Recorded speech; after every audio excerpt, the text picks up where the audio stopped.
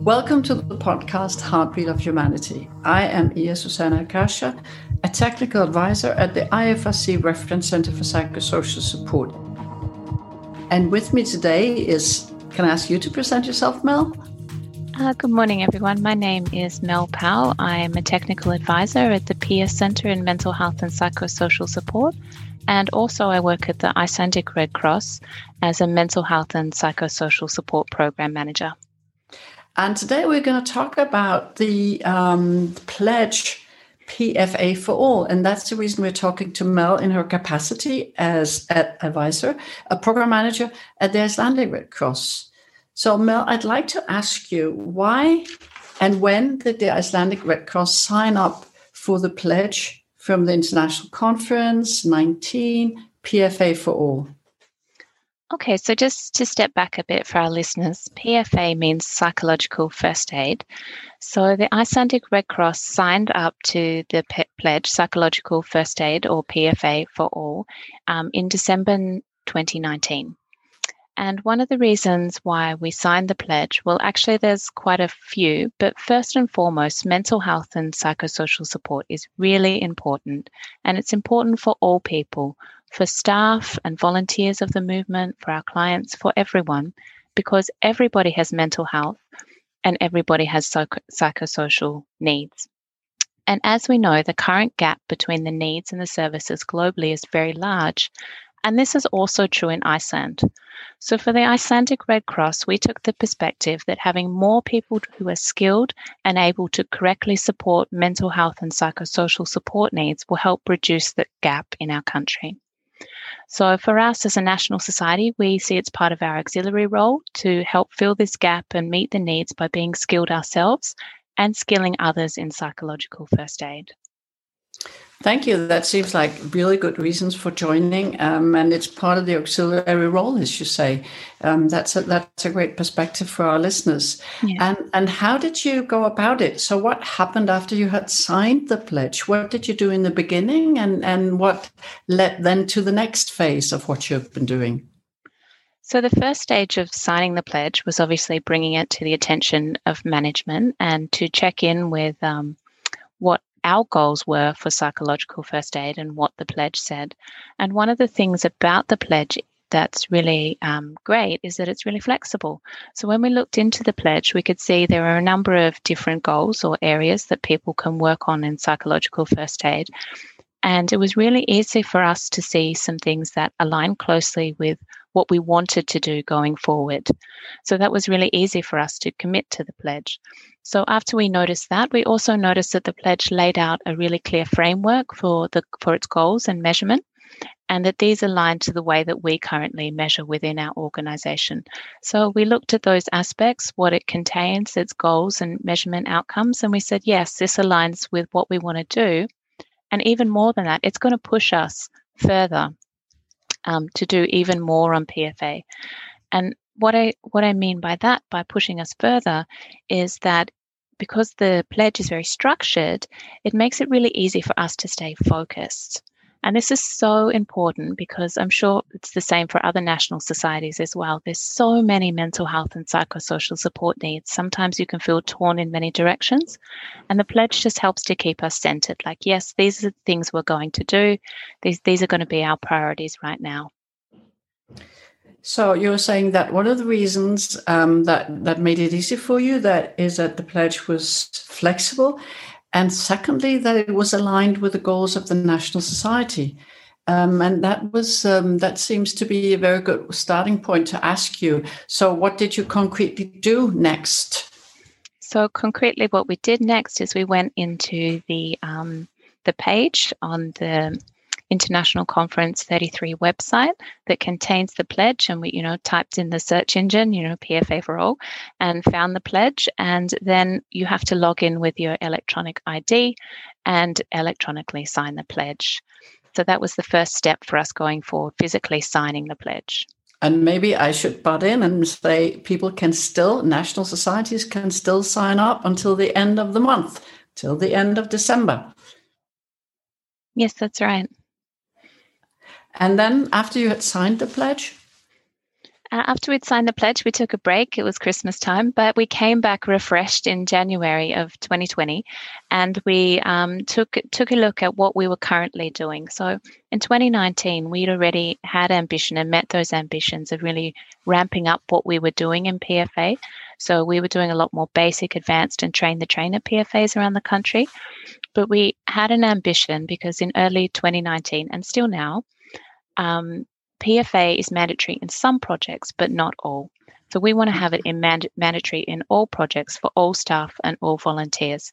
So our small team of 1.5 people on mental health and psychosocial support worked together to put together kind of a strategic plan for what we would do to increase PFA to try and make it accessible for all.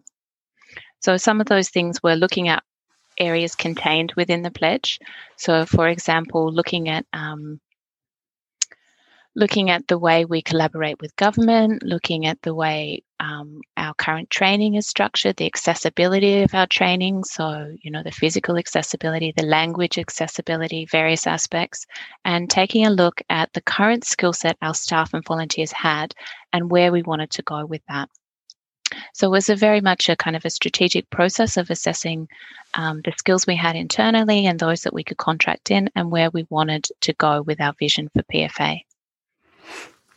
So after having done the strategic groundwork and done the assessment of the needs, and where you could then have more PFA implemented in programs and for skills and for staff and volunteers, COVID came, I assume. So what happened then? Well, we, like everyone, we had to adapt. And actually, it was really beneficial because we wanted to go a little more electronic anyway. And so COVID forced us to go more electronic. So we moved our trainings online using also the tools that the Pearce Centre has, which is some tools on PFA for all, some training packages, and adapting that to our own context. So we started to move training online for PFA. Also, what we did is we had decided already pre-COVID to develop a short, approximately 4-minute long kind of explainer video using kind of like a cartoon style to just explain the basics of PFA. Because we were finding some people were getting quite overwhelmed and saying, I'm not a psychologist, I shouldn't be doing this, and getting a lot of resistance. So we tried to find a way to show people what PFA is and to make it more kind of approachable for them to open themselves to the idea of getting trained in PFA. So how was the reception once that you had done the video and made it very accessible for staff and volunteers? Well, the reception we're getting is actually really great. People enjoy the video. They are taking it and putting it into their own trainings that they do. People are just watching it. And we're now translating it into the main languages that are used in Iceland, which is Icelandic, English, and Polish, probably Lithuanian as well, are the key languages here. So we're trying to translate it into the top languages as well, because the pledge is PFA for all. So that means the people within our community as well. Right. Good point. So Mel, the reception was good, and you got the understanding across that PFA is really a humane basic skill that we should all learn and we can all use, and we all need it to support one another whenever there's something happening to us that is in any way distressing or upsetting. So that sounds great. So what else have you been doing? Okay, so we're also in the early stages of developing an online e-learning course on PFA, so going a little bit deeper than the brief explainer video. So we were quite inspired by the Canadian Red Cross, who have a very excellent program, online e-learning program on PFA, and we want to make one that fits our own national society context. So taking a lot of the learnings from the Canadian Red Cross and from others and putting our context into it and putting it in our national languages as well. So we've been working on that. And another area that we've been working on, which is probably one of the most significant for our own national society, is looking at restructuring our digital health portals. So those for staff, volunteers, and the public. So making it just much more accessible to find this content and to be able to know about these types of things. And you find that it's being used and it has got a broad audience after you restructured it? Did that help accessibility? We're just in the process of restructuring. So obviously restructuring a website is quite complex. So we're trying to put together a framework for how that would be. And we're doing community consultations as well to make sure that we are getting the right platforms. Obviously people like to receive messages in different ways. So that's quite interesting to know about. It's not only about conducting trainings, it's also thinking about the entire framework. First, you do the strategic analysis, and then you do the assessment, and then you have to think about how to get it across. So there are many things that you've done. So did you measure any impact? Did you measure any outcomes? Are you planning to do it? We are definitely planning to do it. We're not at the stage yet of measuring the impact. Obviously, impact takes a long while too, but we have been able to measure how many people have seen these videos and how many people have attended trainings.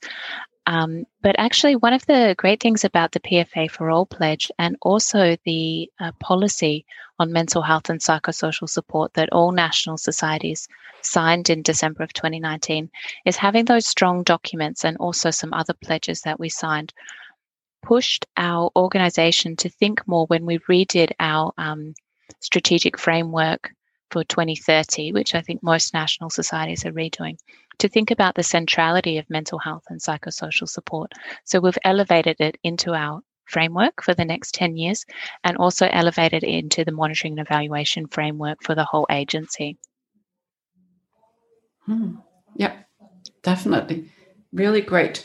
So you could say that the signing a pledge and signing some of the other pledges really speed up the process in the Icelandic Red Cross of thinking about the next 10 years, the next decade, and what's going to happen and how you're going to integrate mental health and psychosocial support much more in the work that you're doing in support of the auxiliary role of the Icelandic Red Cross. Would that be a right summary? Yeah, I would say that. I mean, first of all, we looked at the pledges to decide, is this the strategic direction we want to take? So we're only signing pledges that align with our direction. But once you've signed those pledges, it's a commitment. And so then you have to put them into the next strategic documents that you develop. Yeah, understood. Anything else you'd like to inform our listeners about? I think just a few things to recognize about PFA. It's not something that you can just learn through a one-day course. It takes a lot of skills and knowledge and practice to build the right skills, and it requires ongoing training and supervision. So just signing the pledge and just developing one training package is not enough. You do need to make a number of steps to get there, to achieve PFA for all in the real sense. And also probably one thing else I would like to say is that having PFA skills strongly developed within your workforce and throughout the community, including in remote areas, and Iceland has a lot of remote areas, it means that when disaster does strike, when a problem does come, maybe just a bus accident or an avalanche or everyday problems that happen, then we're ready, we're trained, we're skilled, we're there to support people, we're there to respond to people's emotional needs. So making that investment now can pay dividends going forward into the future. Thank you for mentioning that. And I think that this is a wonderful place to stop. And I really like to quote you what you said in the beginning. Everybody has mental health needs. Everybody has psychosocial support needs. And the thing that we usually say is that mental health matters. And that's because we all have these needs. So I'm really glad you mentioned that. And you've been listening to the podcast, The Heartbeat of Humanity, from the Reference Center for Psychosocial Support. We do have a lot of resources at our website, so do visit pscenter.org to find more materials on psychological first aid, materials also in the training materials that Mel Powell has referred to in the podcast. And it's a time for us to wish you happy holidays. Thank you very much for being here with us, Mel. Thank you, Ia.